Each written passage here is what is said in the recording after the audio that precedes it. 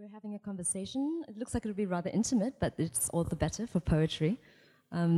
Our session is called The Sea and the Mirror, and we'll get into what that kind of means metaphorically a bit later. But first of all, I'd really like to welcome our distinguished and wonderful panel of poets today. Let me just quickly introduce them. I know all of them actually I know the two gentlemen very well.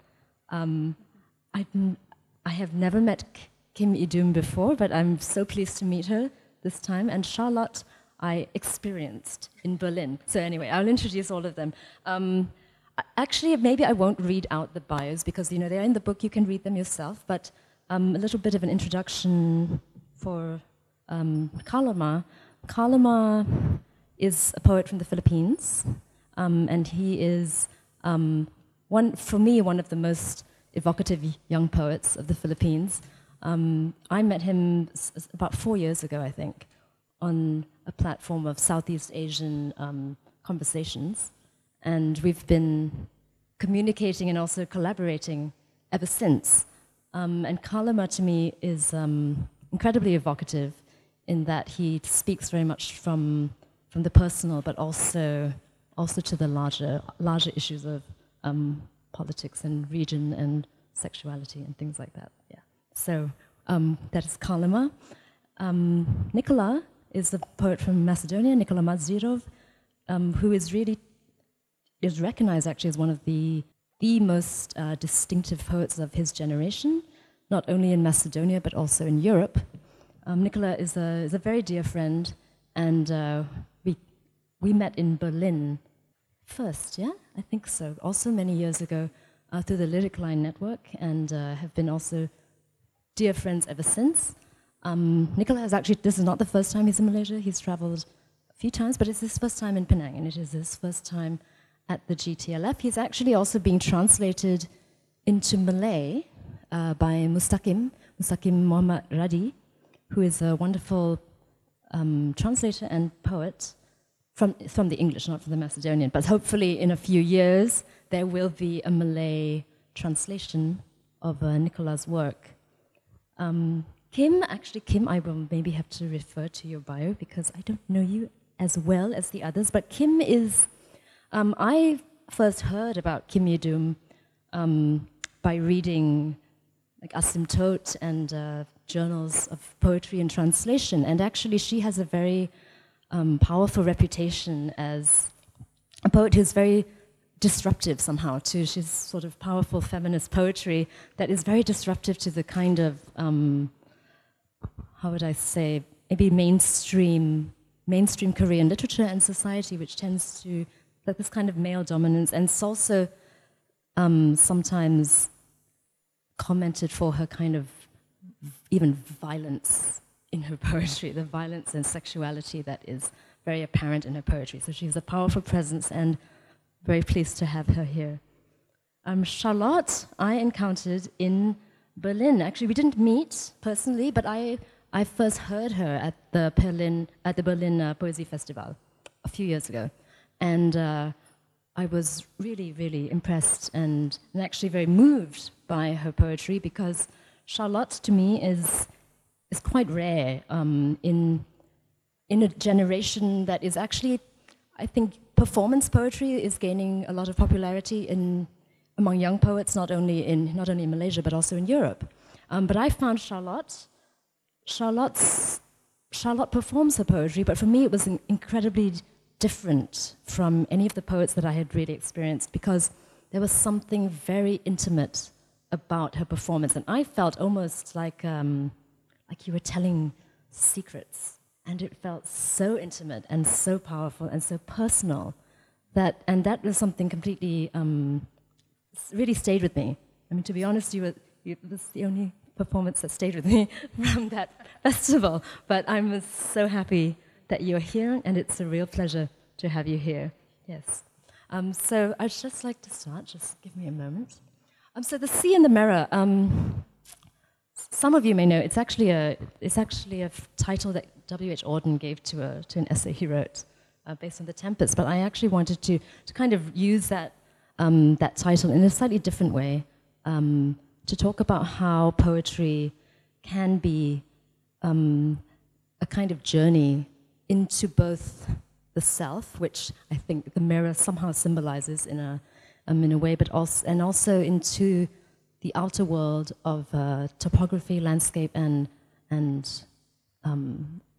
external journeys in a way, which represented by the sea. Of course, all these topographies are different according to your own context and also the own, I think the challenges that Kim Yi-dum's political landscape even, I think, is quite different from the things that some of you deal with in your own poetry. But perhaps I can start with Kalama, because, maybe you can speak a little bit about, first of all, when was the first moment that you actually encountered poetry, not just as a reader, but for yourself, and realized that you were a poet and that you needed to write poetry, and why? Good afternoon, everyone. My initial encounter with poetry was when I was about 12 years old, and there was this sheaf of mimeograph papers which contained poems. And there was this particular work that I still remember to this day. It's called Beyond Forgetting. It's kind of a love letter of a poet to a beloved, a typical template. And then I just read the words, and it was in English. And then suddenly, something opened, like the potential of the words to carry this sense of the emotion, the body, other than simply communicating things, that it could have this certain flavor and texture.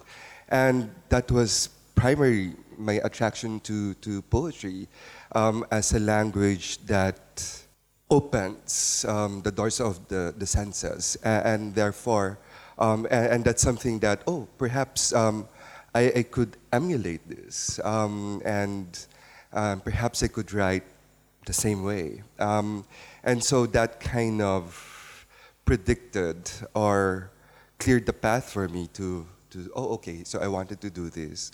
And then when I got to college, to the university, I was fortunate enough that one of the college dean was a poet, an award-winning poet from the Philippines, and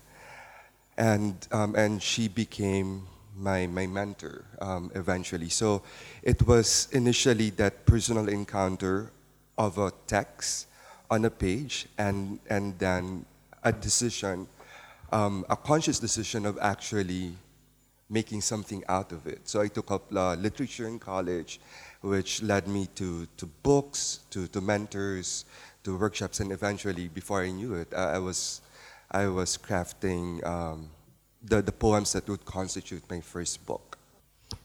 Maybe I can ask Charlotte now to share perhaps your encounter with poetry both as a reader and as a poet. I think I was. We have, the children's story by Roald Dahl, Matilda. I always identify with that character as I think back of myself as a child. I grew up in a house where there were no books or not a lot of cultural activity, not a lot of conversations also, but I kind of disappeared into reading a lot. So I guess I was a very ardent reader first before I could even imagine myself to write. And then I went to university to study English and German literature, and I was 18 years old, I guess, or 19 about that time, and I had two very concrete encounters with two texts. The first was a poem by the Dutch poet Remco Kampert, and it's called Lamento, and it goes like, hier nu, langs het lange diepe water, dat ik dacht dat je altijd maar hier nu, langs het lange diepe water. And it goes on, very repetitive meter. And then the other poem is a world-renowned poem, I guess it's Todesfuge by Paul Celan, And it too has a lot of repetition in it. It's schwarze Milch der Frühe. Wir trinken sie morgens, wir trinken sie abends, wir trinken und trinken. So I actually very by coincidence heard these two poems in two classes, I guess. And Paul Celan has one audio recording of him reading Todesfuge on YouTube, and it's this very creaking sound band, and his voice is also creaking, and I think I felt like I was beaten up or something. I had a very physical reaction to those texts, and not only because, of course, the Todesfugen is an unimaginable horror. It's about not being able to speak, but having a very vitalist urge to speak. So I think I had a very... it was also the first time I really was moved by art in a physical way, I guess. And then I became megalomaniac. And I thought, I want to be able to do this, to create something as powerful as what just happened to me. So it was a very concrete moment. That's Paul Celan.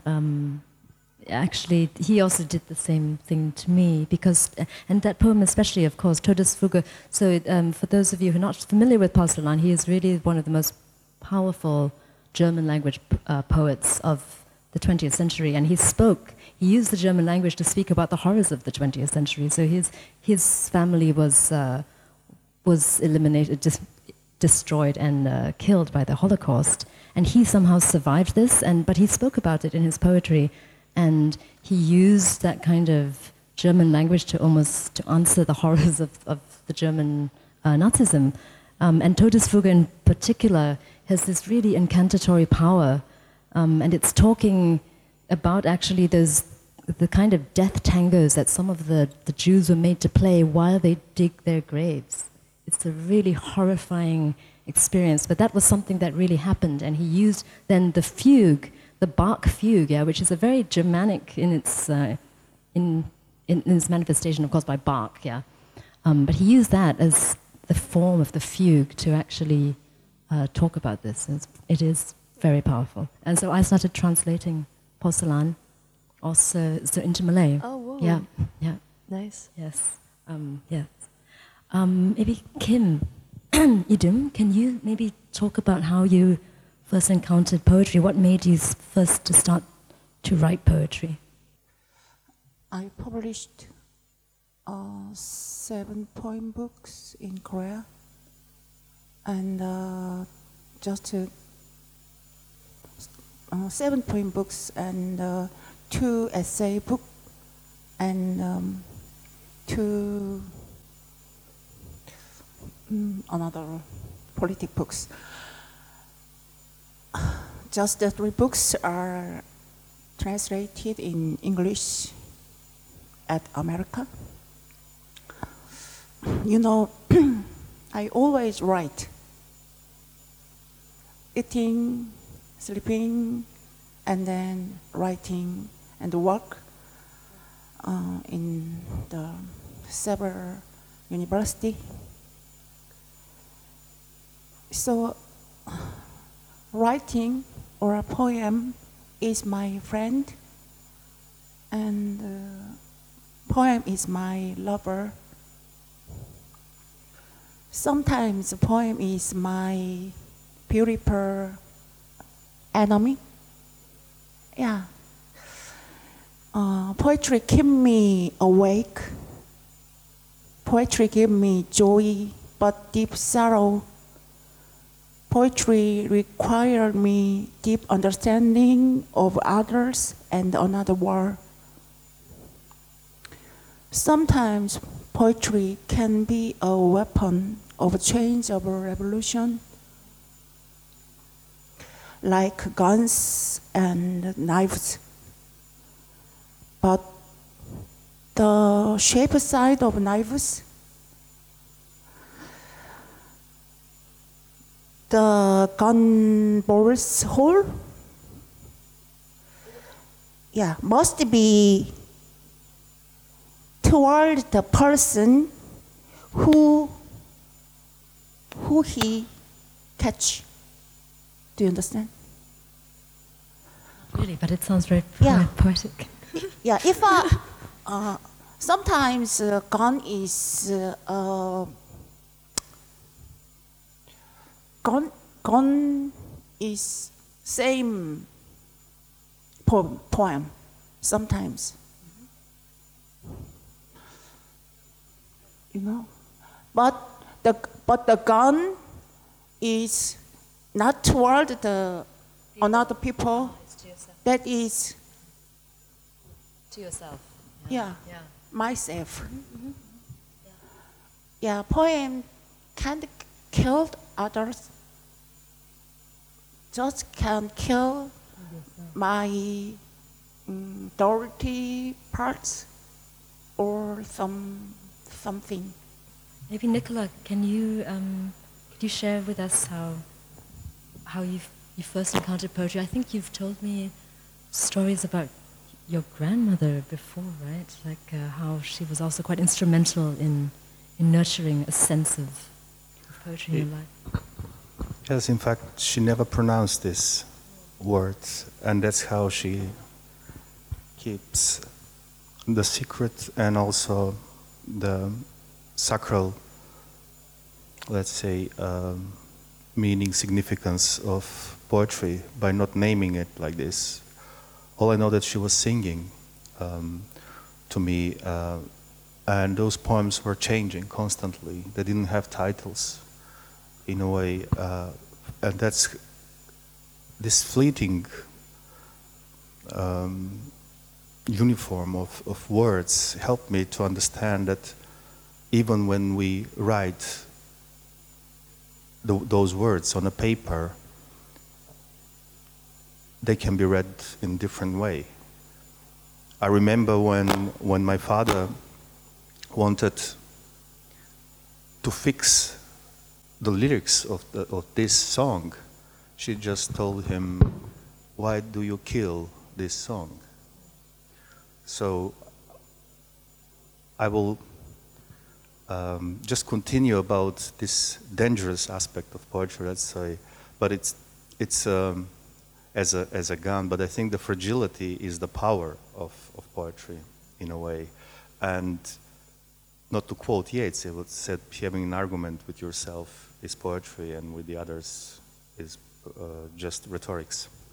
So walking on this line of danger, I think it's connected again with my childhood. I go back to this safe realm of memory and first remembrance. In fact, I wrote things on the wall by using the makeup of my mother. And when my father came home, he starts shouting because I tell this story that I damaged the walls, and my mother was shouting because I damaged her makeup. So in a way, I connected always writing with danger, and I felt more safe in reading, in fact. So then the second stage came when they really wanted to hurt me as a reader, so they were just burning my books. And I was hiding them in boxes on the bottom of where my clothes from childhood was, because no one was touching this. And in a way, this, when we talk about sea, I always think about the bottom more than about the surface. So I found these boxes as the essential bottom of my existence. And let's say that the clothes were kind of covers of the thoughts that were leading me forward. And in kind of writing, I found this freedom. Beidao says that the freedom is the distance between the hunter and the animal. And I found this kind of writing as this freedom. And I found it's very important for the writer to be both at the same time, the hunter and the hunted. So since then, I rely more of this temporary, let's say, significance of words, because I think that the writer, as Cocteau would put it, is not inventing but listening.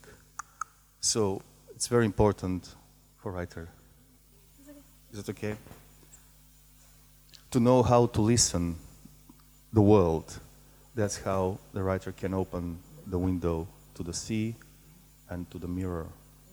And the world is so big, but it's deep as a sea inside us, what Rilke said. And how did, with this kind of encounter of poetry and starting to actually write it yourself, how does the language of poetry, I mean, of course we all use language in our everyday lives, but how is it different? How is poetry a different kind of language, and how does it differ from, does it allow you to say things that you cannot say in ordinary life, or to approach language in a different way? Maybe Charlotte? I guess if I would have to give an image to it, I would say that everyday language is quite pragmatical in the way that it is a line. I want to say something to another person, and I want to say it as clearly, as lucid as possible. And I guess poetry for me is more of a volume between people, so it has layers, and it takes up space, and it has a relationship to space, and it is volumized because it is charged language or emotional language or emotive language. And I have one cycle in my second collection. I think I actually read it in Berlin that night, and it is about my first love. I had a great first love. I guess we were together for 8 years, and then we separated, and I wrote 8 poems from 8 to 1, so each having 12 lines for every year we were together, and I tried to reconstruct from the end to the beginning. And people responded to it in a very emotional way, because they felt it was so autobiographical. But then I always say poetry is never autobiographical, and at the same time it always is. So I guess that is the difference and the depth between poetic language and pragmatic language, because poetic language is also very manipulative, especially when it comes to memory, I guess. So this gap between what you experience and giving language to it is it's a dangerous trap, or a dangerous field, I guess, when you're writing. Yeah. Alama, yeah, could you share some of your thoughts on this? Generally, I compare it like between talking and singing. So if it's just about ferrying information about something, about ordinary life, I mean the subject matter doesn't matter in poetry anyway. So it would be like talking, but in poetry, also it's root in the lyric tradition, for instance. So for me, it's like, rather than talking about it, I'll sing about it. So that has been a way I see poetic language, still some kind of a song, rather than a piece of information I tell to someone. So which means that there is emphasis on the qualities of the language, the carefulness with which you handle the language, the sound, and also because the song has a singer, I'm also taking a certain position, a subject position, towards what I'm singing about. And that, of course, is multiple and also fragmented and all of that. So in the act of singing, perhaps I'm also kind of constructing the singer. So it's never implicitly foregrounded at the onset. So it's like building the ship as you sail it. And so I'm singing and also building the self as I sing. So something to that effect. You're also, as a poet, not just the singer, but also the songwriter and the musician The at the same songwriter time. and the performer Yeah. and the song. Yes, absolutely. Okay, that's wonderful. Yidum, I'd like to ask you actually about, so to you, at least what I know of your poetry, it seems to be very, almost to start in the body, rather than in the mind, like an idea or a concept, but it seems to be like a quite a physical thing. Can you maybe explain a bit about this? Does it start for you in the body? Speaking is not good. Sorry. Just Yeah. respond however you can, even in a poem. It's fine. Can I say about the language first? Yes, of course. Yeah, sure, go ahead. Yes. I think every day, ordinarily, language is like walking. But poem language is like a dance or ballet. Right? So, ordinary language want to communication, have some purpose, but poem language don't have any goals or necessity or purpose. I think so. So my poem is a little bit difficult to read, to understand. I'm sorry. We understood that perfectly. That was a wonderful enactment and embodiment. Yeah, I like your writing of body. I'm pushing poetry all over my body. I write a poem with sweat and physiology. Physiology. Yeah, and blood. Instead of the pen, ink. You understand? Yes. Yeah, pen.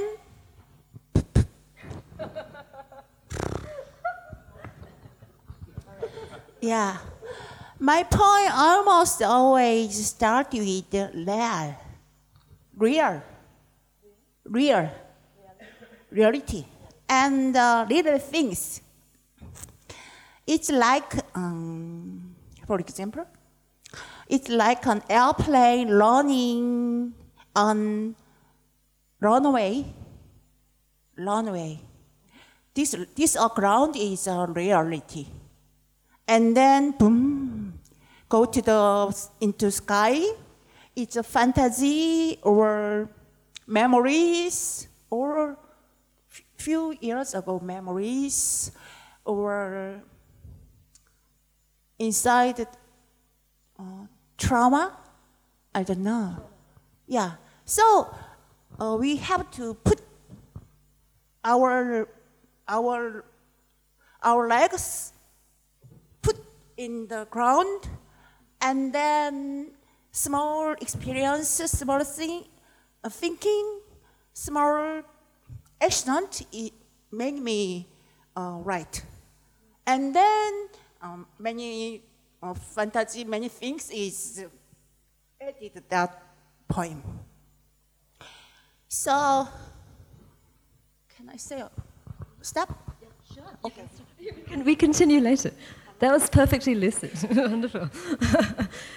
Nicola, maybe, Nicola, could you can actually answer either one of those things that I brought up just now. One, also, if you want to say something about the ordinary language and how poetry is different. I think I'd actually like to ask you quite specifically also about, maybe in Macedonia, there's a wonderful tradition of not just oral literature, but also like Orthodox songs, Orthodox religion, the kind of the mysticism and chanting. Does that influence your poetry, and also how is that related to your poetry or your concept of what poetry does? Exactly, because It's interesting to say that in Macedonian language there's a specific word for translating poetry. Also, there are no two words. You cannot separate song from poem. It's called pesna, so both. It refers to a song and to a poem. And when you translate poetry, you use another word than translating prose or essays. It's called prepev. It means to sing. So it means when you translate a poem, it means you have to sing over and over again to re-sing it. So in a way to give your voice, the color of your voice. That's how you, in a way, you make, you give a different color to the words, to the silence, and especially to the empty space between stanzas and the margins that are in fact very important for the general silence, or it's have the same for me in architectural, let's say, if I use the language of architecture, those are the streets where in fact the buildings can breathe and they take light from. That's how I imagine these empty spaces. It's so important for poetry. And in a way, as it is the construction workers that live in these temporary cabins while they build those buildings that will stay there forever, and that's how I feel myself when I write, living around the words and trying to construct a poem out of words, silences, and displacements. So language is very important in that way that I always try to find the organic side of it, try to find all the shapes and modifications depending on the historical, ideological moments in the language, and also whether the language itself is just a tool or the language can be kind of poetry itself, because it absorbs not only the memory of one generation, but also the memory of a person, the one who writes. I found it, let's say that's why I think that language, because I grew up in communism, and there was really, what we were doing was to try to put together on the same level, on the same, let's say, on these coordinates of danger, to put the everyday language together with this so-called higher language of metaphors, because it was important people on the street not to understand you, what you talk about. It was a matter of survival and also a matter of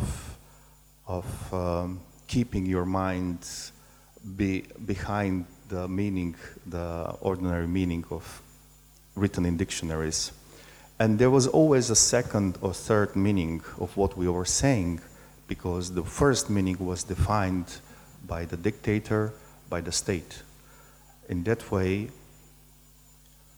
I couldn't make a difference between everyday language when I was a child and the language that we were speaking between in the family, inside the house and outside, because we were taught that every wall, we were taught that every street has, let's say, tendency to hear, to read what you said, and that, again, I will come to this danger situation. It can endanger your physical existence. Poetry was kind of, again, I would say, open window of this house of being, what Heidegger will put.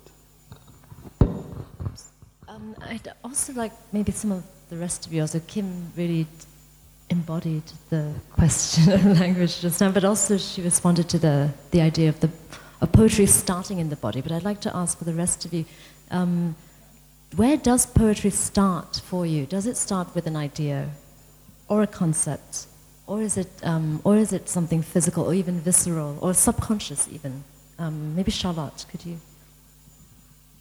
I always feel incompetent when I start writing because I don't have a fixed form or a mold for what I'm going to do.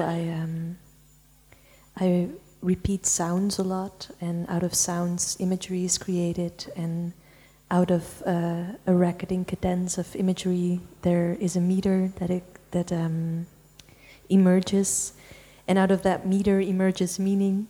So it's sort of a domino effect.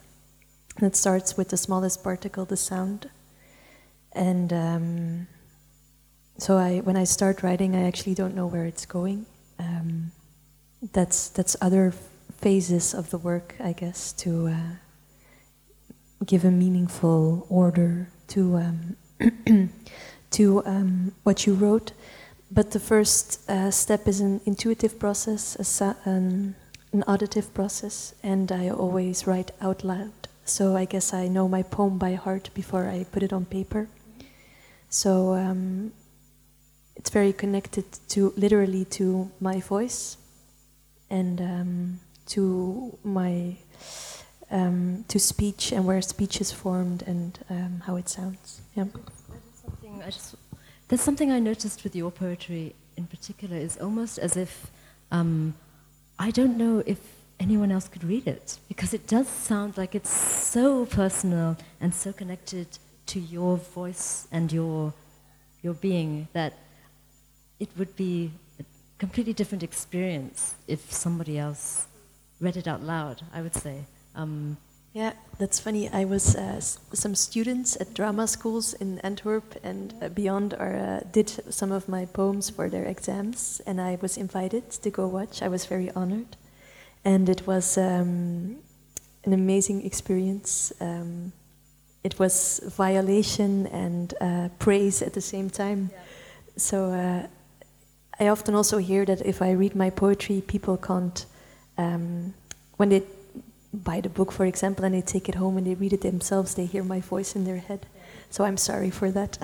This is a powerful thing about your poetry, for sure. Karlamo, what about you? Does it start with an idea or a vision or a hallucination? Yeah, I think I write from the position of loss, that something is irretrievably gone. So poetry kind of revives something that is no longer accessible, something that is no longer retrievable. So for instance, like I can never write about ongoing things like relationships and current state of affairs. So for instance, like the EJK, like the extrajudicial killing in the Philippines, I had a personal encounter of that. I saw a body by the street side, obviously tortured, with hands and feet bound, and the head wrapped with a masking tape. And for me, this is still an ongoing reality in the Philippines. It's not that I don't want to acknowledge the death. And also, there are other questions about my own subject position relative to this, the ethical and moral dilemmas that come writing about these stories. So there's always that. So I wrote about my childhood house, which is already gone. I write about my grandmother, who's very dear to me. In fact, I had her name tattooed on my wrist, who died like 20 years ago. And it's only like in my 5th collection that I had some kind of courage and the stamina and a kind of stable ground from which to write about these losses. So for me, it's like, in a way, like my collection is an accumulation of losses. And of course, there's sadness into that. And perhaps, my writing is a form of a continuous elegy. Um, but, but there's also the human and palpable and, in fact, also fulfilling joy, and that I can, through language, through the space of language, through language's architecture of loss, I can touch base again with these things that are no longer circulate, that no longer share the same air that I breathe. But so they're like since I said I am a singer, perhaps I'm a singer of loss. Do you find yourself, is that loss always a personal loss, or is it sometimes a kind of collective loss, or even? Sometimes it's a collective loss. Personal, like I mentioned about my grandmother and my childhood house, and also that there's also a kind of familial loss. Like it's not like just me mourning over the death of my grandmother, for instance, or mourning the death or the destruction of my childhood home. So it's always like, okay, since I'm the poet, I'm gonna write about it. But there's also the other people in my life who also share that loss. And therefore, parang, there's this awareness that this loss is not just unique to me. And that also kind of allows me to approach it from a sense of humility, that this task to write about it is also something that I have to consider or to be responsible about, because this is also the story of other people, and if we're talking about collective loss, the loss of collective memory, for instance. I mean, in the Philippines, it's pretty much evident, right? Like Ferdinand Marcos, who ruled the Philippines for 20 years. 2 years ago, he was laid to rest at the Libingan ng mga Bayani, which was the Hero Cemetery. And it was just like, it was just 1986, and now there is the family is back, and all of this. So in a perverse sense, that kind of recuperation must also be met with a kind of response, right?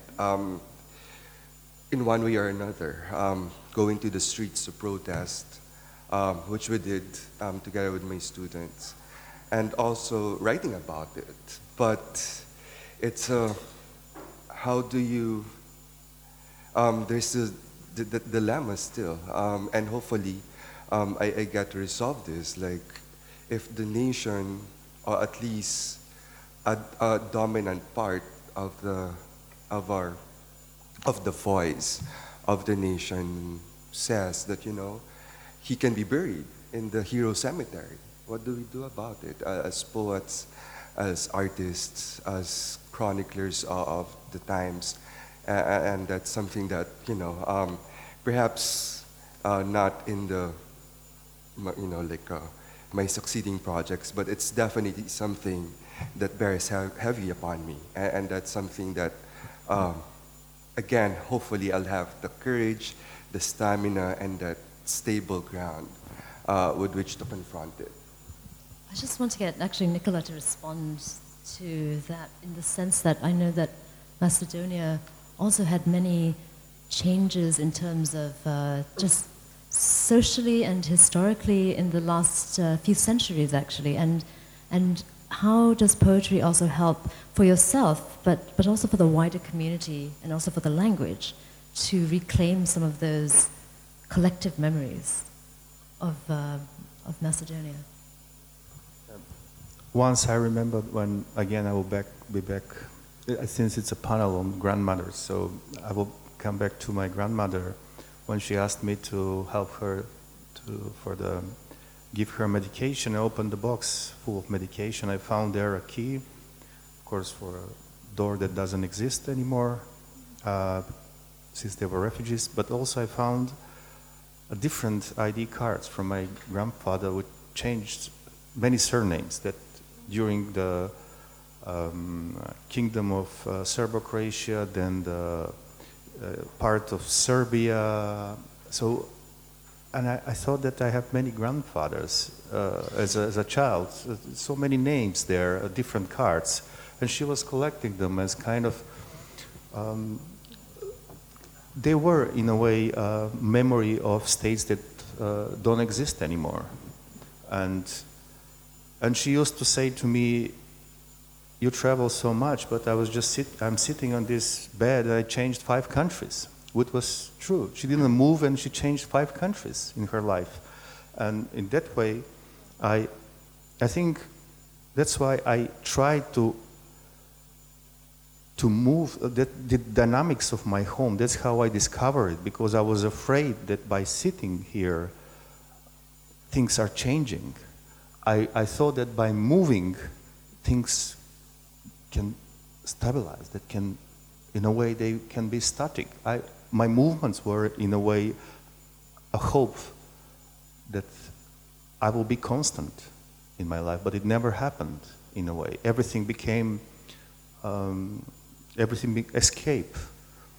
And, but what was keeping me back was the voice of the other poets I was reading, in a way. So those were my roots. And Miloš said that everywhere he moves, he still feels that he has the chain of Poland next to his leg that brings him back. In a way, I felt the same, that I don't control my memory, that I cannot control the world of my childhood. I cannot control the architecture of my oblivion. And I think that's why I started writing, to confirm that I'm here no matter I write about absence. I don't talk about eternity.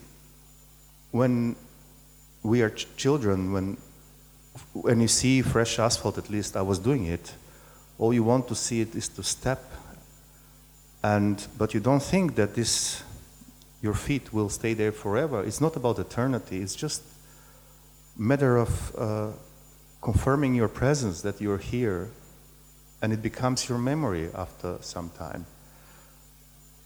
So the process of writing is kind of renewing your memory, but not repeating it. It's kind of like in the Mendeleev system, to find the words, in fact, that they already exist in the world, but they're empty spaces. So you have to find them, to rediscover things, not to invent. It's nothing have to do with inventing. And what Adam Zagajewski would say, writing is like riding a balloon, and you have to rely on winds more than on steering, controlling this balloon. And I think those winds that I think that also have their own shadows are, in a way, spreading our words in the world, because the world is the source. We are drinking of the spring we are drinking from. I think so. I wonder if Yudum, can you maybe talk about, is memory important for you in your poetry, the process of remembering something old? Or do you really see, or when you write poetry, is it something that you are creating something new? I have very sensitive 7 skins. Smelling, listening, and Senses. Yeah. So,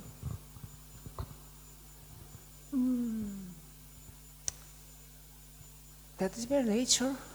So, It's more maybe sensory for you than linked with memory. Yeah. I think I feel this when I read your poetry. It's very sensory.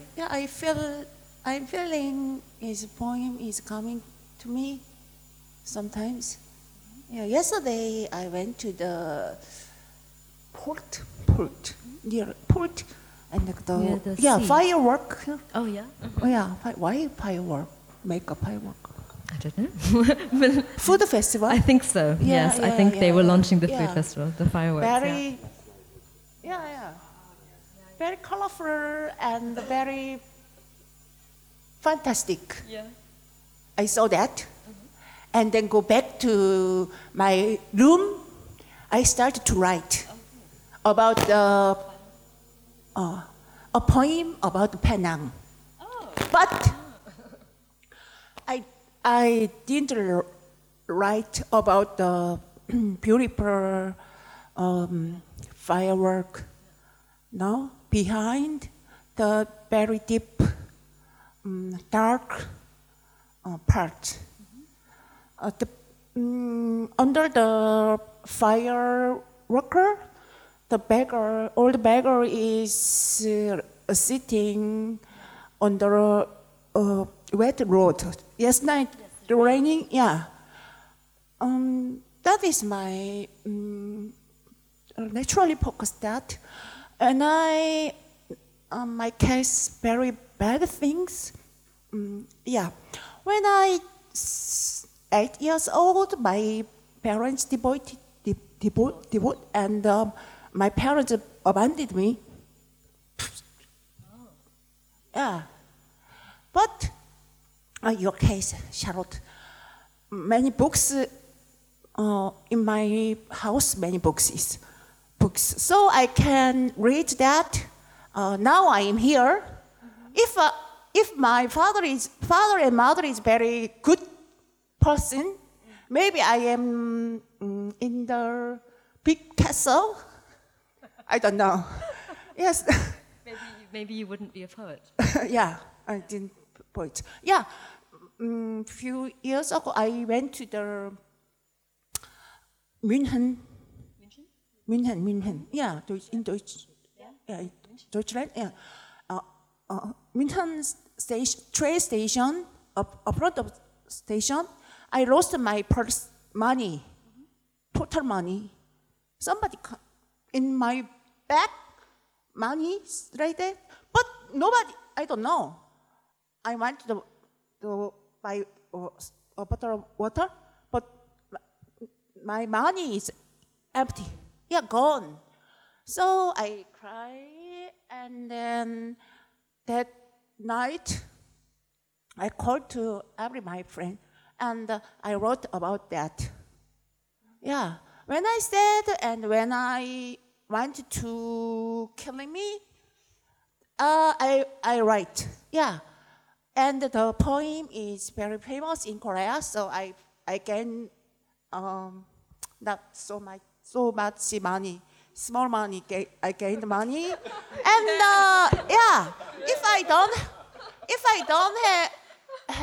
don't write a poem, maybe I go to the crazy girls go to the hospital. Yeah, maybe I'm in the hospital. Very strong chain in my hands and my legs, blooding. Maybe, yeah. So now, bad things come to me. I think I'm okay. Come, bad guys. Come. Crazy times. I should write my poem. That is material, my poems. Well, that's good. But frankly, I want to happy. Do you understand? Okay.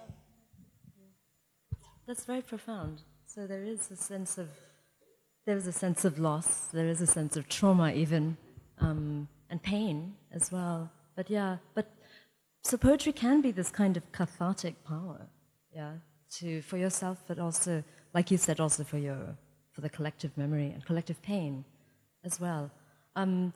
Charlotte, maybe you spoke about the auditory qualities of your poetry. I was also wanting, and you spoke about some of the early influences of your poetry, but perhaps could you speak a bit about who you read, or even what you listen to now, and what is it that kind of maybe helps you to hear yourself? Do you just need to go into silence, or does listening to the world also help you listen to yourself? I feel that I am never at the right place with the right temperament. So I feel coming to a festival like this or performing a lot is an escape from silence. And then all I long for is, I'm having the best time, but somewhere inside of me I'm longing for silence. And then when I'm home writing, my days are solitary, or I keep them solitary. I guess I push everything away then. And then I long for connection, and so I haven't figured that out quite yet, when to listen to myself and when to listen to the world. But I am more and more aware that reality, also political reality, is becoming complex and dangerous also. And I feel that since I have technique, if I may say that about myself, I don't know, since I have a poetic technique or a poetic voice, I feel more and more responsible to use poetry as a tool to talk about those things. So it's not a natural thing for me to do, because I feel poetry is not that much the right material to go on the barricades. At the same time, it is the only right material. Maybe I can resonate what you guys said about that in this way. But I also feel very helpless sometimes when I'm writing poetry. And I just wrote a non-fiction book, sort of an antithesis, I guess, to that inner voice, to look for,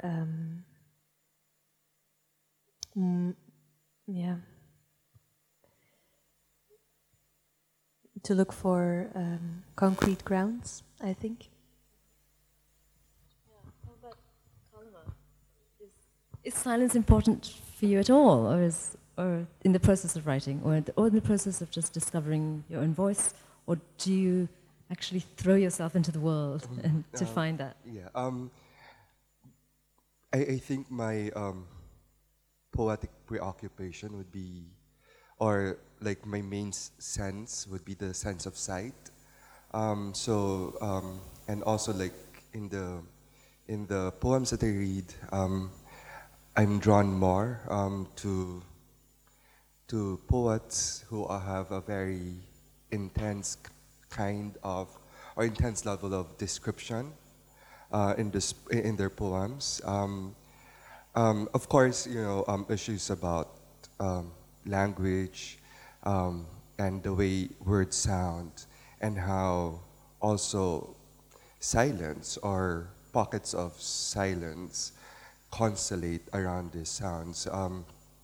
But personally, there's an emphasis on the visual, on the scene, and that's something that also kind of propels me to write about something. Like if I, for instance, like I want to know the different shades of blue. How is the blue different? The blue of the sky, say, is different from the blue of the sea and all of that. And how is this blue conveyed in my mind? And that's also another entirely different world. So I write as much as possible descriptively, and also it's because also, since I mentioned about loss, so for me description is an act of recovery, because I'm providing the visual details. Memory is visual, and that's why in my poetry, and also those that I tend to read more often, would be the poets who would have this eye that's sensitive to a variety of colors and hues and shades and tints, and this is also the reason why perhaps poetry kind of provided me the space or like the jump off point to write about art. I also, aside from writing poetry, in fact, I haven't been writing for quite some time. I do like the wall text, the exhibition notes, and in the Philippines particularly, it's still paintings more than anything. And I think it's the same also. So in different parts of Southeast Asia, if I may say so. But yeah. So the image for me is supreme. Nicola, could you say something about silence? Because I know silence is very important to you. In a way, yes, because it was, as I said, silence was a matter of survival, but I wanted to see the other form of silence, the silence like the behind the mirror, let's say, and I found it in one of the lines of Emily Dickinson where she says that silence is infinity, and in that way, infinity cannot be absence of sound, which that's how we defined silence. Unfortunately, we define as a negation of denying of sound, as well as we define peace like no war. It's sad to look at those essential things like a response, not like a beginning of something. And when we talk about this silence, and when we talked about the political and poetical, how they sometimes cross and crash, I would quote Brodsky when he says that the only thing that have in common poetry and politics is the first two letters P and O.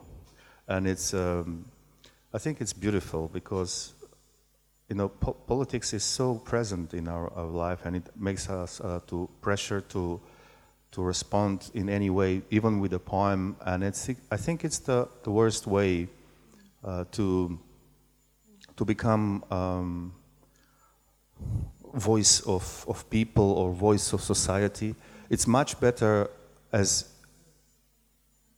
they found in one of the layers of what we write or what other poets write, something as an idea that can move the society step forward, like in the case with the lines of Inger Christensen that were written on the transparents in Copenhagen during the protests, or the Misty poets in China. But those poems were already written, and it was kind of, they were in the blood of the people on the street. There was no project, it was not project, not imposed. And this silence is very important. Yeah. So they were not slogans. Yeah. I would like actually, so we have about 10 minutes, but I would like, if we can, to maybe ask each of them to quickly read a short passage from their own poetry, just to get a sense of who they are. Kalama, perhaps you can start? Yes, just a short an excerpt. We don't have much time, so excerpt, not a whole poem. Okay. Oh, and we'll have a reading tonight. So, it's since I already mentioned about my grandmother and the childhood home, I'll be reading two stanzas from a sestina I wrote It's called Sestina for Street Side Sorrow. The name of our street is Cuatro de Julio, which is of course Spanish for 4th of July, which is the Independence Day of the United States of America. So that kind of association with this colonialist marker as the name of our street, which is in Spanish, which colonized us also for 300 years. So there are so many layers. But it's really also where the house was located. So just two stanzas. Nothing famous ever came out of Cuatro de Julio. The street that always interrupted the sleep of its inhabitants, including my grandmothers, who had to listen through the bawling sorrow of drunkards, the scampering of the police, all of us under their mercy, our inheritance. Largely death and unhappiness, our inheritance was not visible to those living outside Cuatro de Julio. If it were, other people, especially the police, would have been more forgiving, allowing our sleep, our silence, and our poverty. Exposed to sorrow like salt, we swallowed our tears like grandmother.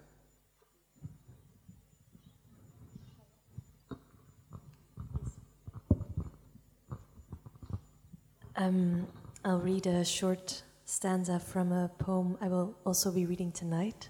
And just to tease you, I will read it in Dutch. So if you want to know what it means, you'll have to come by later.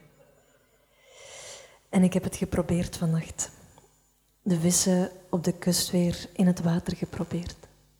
De vissen terug in een leven te gooien en weer de vissen weer in leven in het water te gooien, dat heb ik geprobeerd.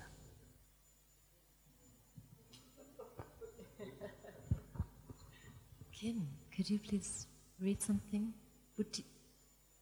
Do you want, is it in translation or in Korean? You can read it also in Korean and then, yeah, if you want. Oh, okay, then read in English. Is it okay? Yeah? Or you want me to read it? Which is a better flower. What's this? A flower bouquet. Would you like Flower bouquet Yeah. or a song of a siren? Which it is a better? It is up to you. Siren? But it should be small. Small? This flower bouquet is Mine small. is small. Yeah, okay.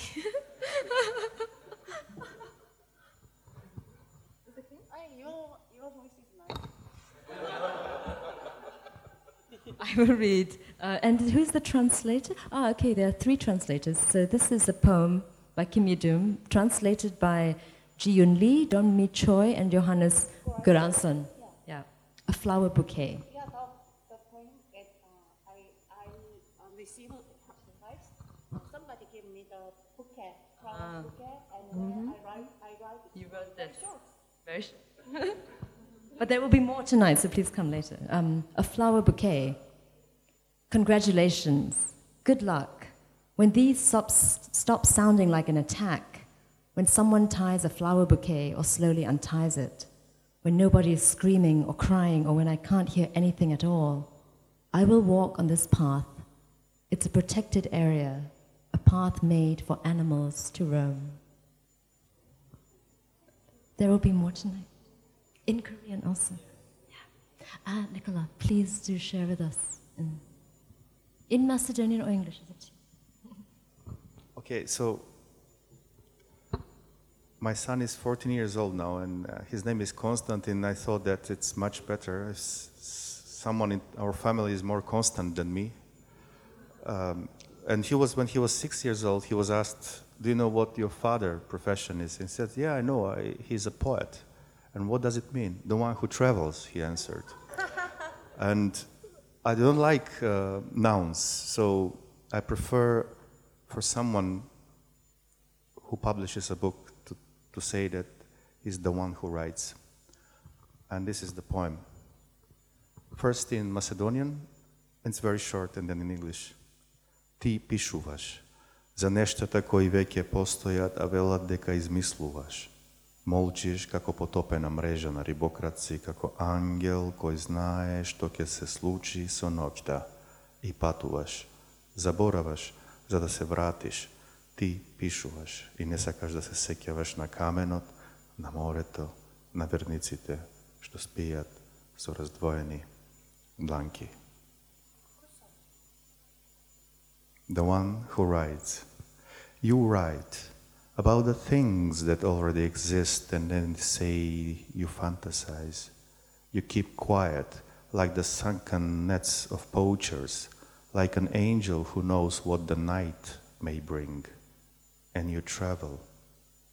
You forget so that you can come back. You write and you don't want to remember the stone, the sea, the believers sleeping with their hands apart. Thank you.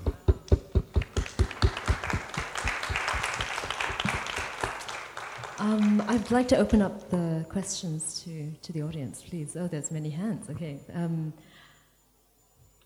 Let's start with the lady. Filza, please. Hi. Oh, first of all, thank you so much for the wonderful intimate session discussion about poetry. My question is, I have two questions actually. So, Pauline, you asked them about where does poetry start for you? And my question is, where does a poem, not poetry specific, but a poem specifically end for you when you're in the writing process? Because oftentimes, as someone who writes poetry myself, when you construct a poem, let it out, it has a momentum of its own, and it can be a bit difficult to kind of like find like which should be the final word or where you should stop it, and how do you decide, to end or where to end a poem? So that's my first question. My second question is for Nicola. So you've been talking a lot about excavation, this idea of excavation of memory, and how it relates to poetry. And the poetic form, I find, is a very specific way of remembering. And I'm curious if the process of remembrance for you, is it different when you write a poem versus when you write the process of remembering versus when you write a prose or an essay? So those are my questions. I'll get maybe Charlotte. Could you respond to the first, and then Nicola respond to the second? To respond to your question, maybe briefly, I think a poem doesn't end. I stop writing because it wears me out. So, Nicola, could you respond? Yeah. It's true. I think when I write poetry, it's kind of trying to find out those, let's say, pictures of memory that I don't remember. It's about fragmentized memory, always when you write poetry. And this is the voice when, in fact, comes and your mind tells you when to go to the next line. In a way, it's kind of an instinct where to stop, and no matter the shape of the paper, you just transfer to the next. You leave empty space, and it's, again, I would say it's an excavation of those images, of those sounds that you are missing desperately. And you write about absence, and that's how you made these words to be present.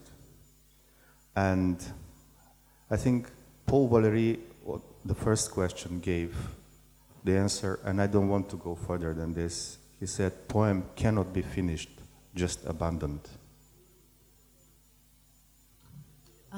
Jack, yeah. Hi, my name is Jack Mali. I'm a poet from Ipoh, and with an art collective called Project Rabak. So my question is that about memories. So there's this cartoon show called Over the Garden Wall. It has a beautiful soundtrack that goes like, how the gentle wind beckons through the leaves as autumn colors fall, dancing in a swirl of golden memories, the loveliest lies of all. So, memories, it is the loveliest lies of all. So, my question is, how reliable are memories for poets? So, yeah, anyone can question. Kalama? Yeah.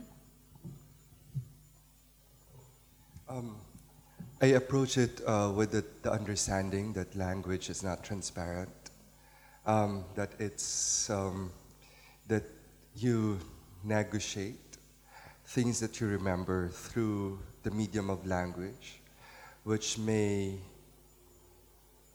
reflect, amplify, enlarge, telescope, microscope, and things like this. So I'm aware of the capacity of language to distort, essentially. And therefore, when I write, I talked about, loss, and how poetry for me is also a kind of recuperation of that loss. But it's never, there's no one-to-one correspondence, because I know that language itself is something that's apart from me, that's independent of me, whose words I try to cobble up to kind of approximate the memory, but in so doing, also try to fill in the gaps, to acknowledge the fact that once you're reading a work, that it's not simply a retelling of something, that it's memory configured and reconfigured, memory mixed with other remembrances. And so that's the tricky part of poetry, that just to give you a concrete example, my mother and I were about to watch a concert by America, Horse with No Name, and that was a memory. But the context of the memory in my head also had different resonances. She was in the United States in the 60s. There was a bomb explosion before we were eating, and there was a bomb explosion, and then we still wanted to see the concert, and it was Valentine's Day. So all of these things, they're no longer pure as a memory, but because you're thinking it through the language, these other strands, these other tributaries of ideas kind of merge, and that's poetry. Wafak, please. Yeah. To Nicola, you said that you try to find the missing words in Mendeleev periodic table. So are you looking for the words, or you just wait for them? And to Charlotte, I would love to know what's the process of your first line in the poem. And another thing is, in Arabic poetry, we say absence is the provision or supply of poetry. So to what extent do you rely on absence, or is there space to presence in poetry? Nicola? Okay. Well, let's say it's about waiting, and to be short, Roland Barthes used to say that the waiting is the most profound form of love, because the one who is in love always comes before time to wait for his beloved. That's how I wait for the words.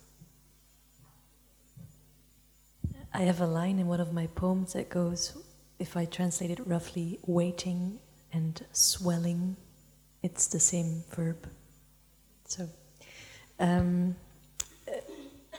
absence and presence, I would love to give a very elaborate discourse on that, but I'm afraid time's up. But I do want to say that I believe that the ellipse or the caesura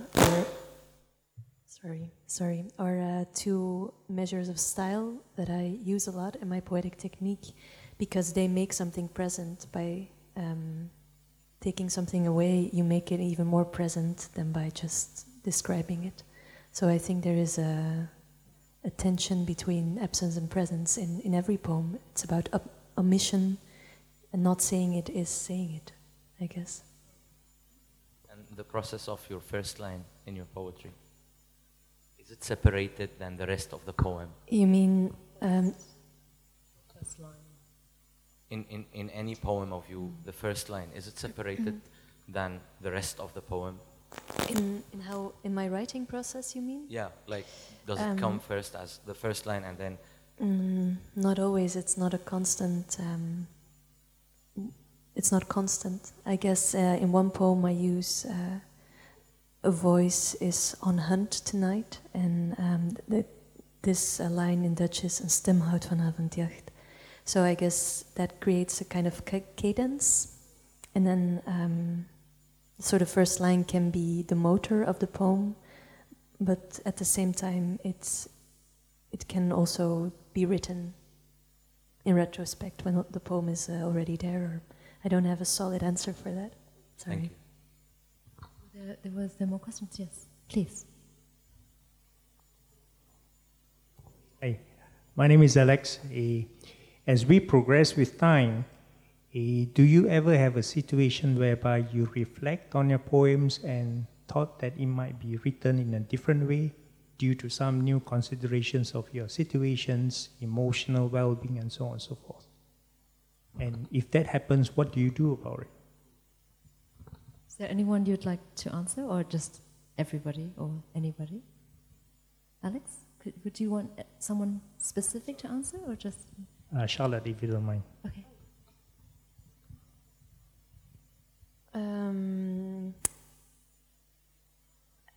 I guess when you start writing poetry, it's there is a bit of a sentimental movement at first, or when I was a very young girl writing poetry, I guess sentiment was my my trapdoor, and I thought that by writing a poem about something, I could build this little language monument for it and stay close to it.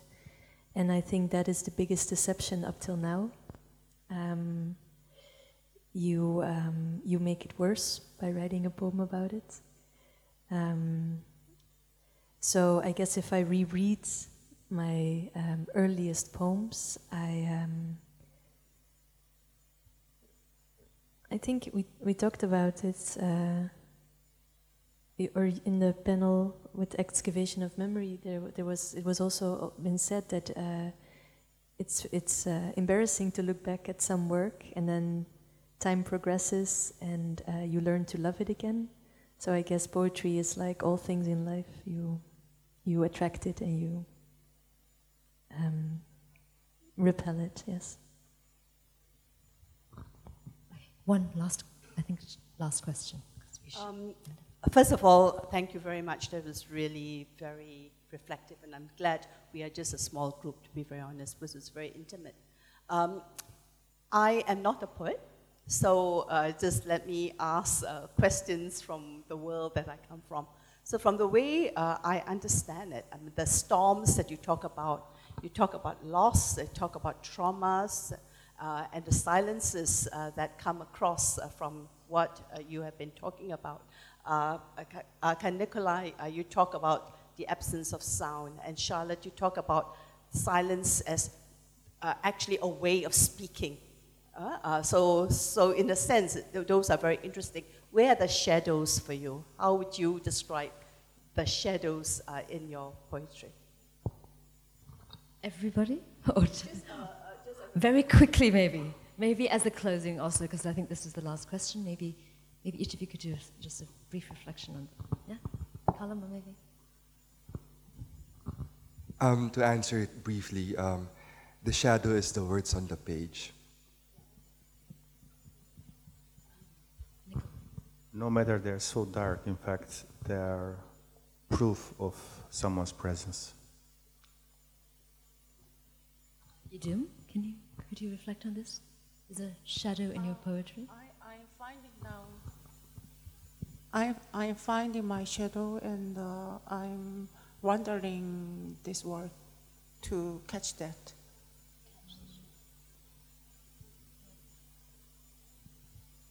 I would use the image of a scab on a wound rather than the shadow, because the scab means the wound is covered and is healing, but it also points out the wound. So I guess I would describe it with that image of the scab. Yeah. Okay, with that, really, thank you all, Charlotte, Idum, Nicola, and Kalama for that magnificent panel, and thank you all for listening.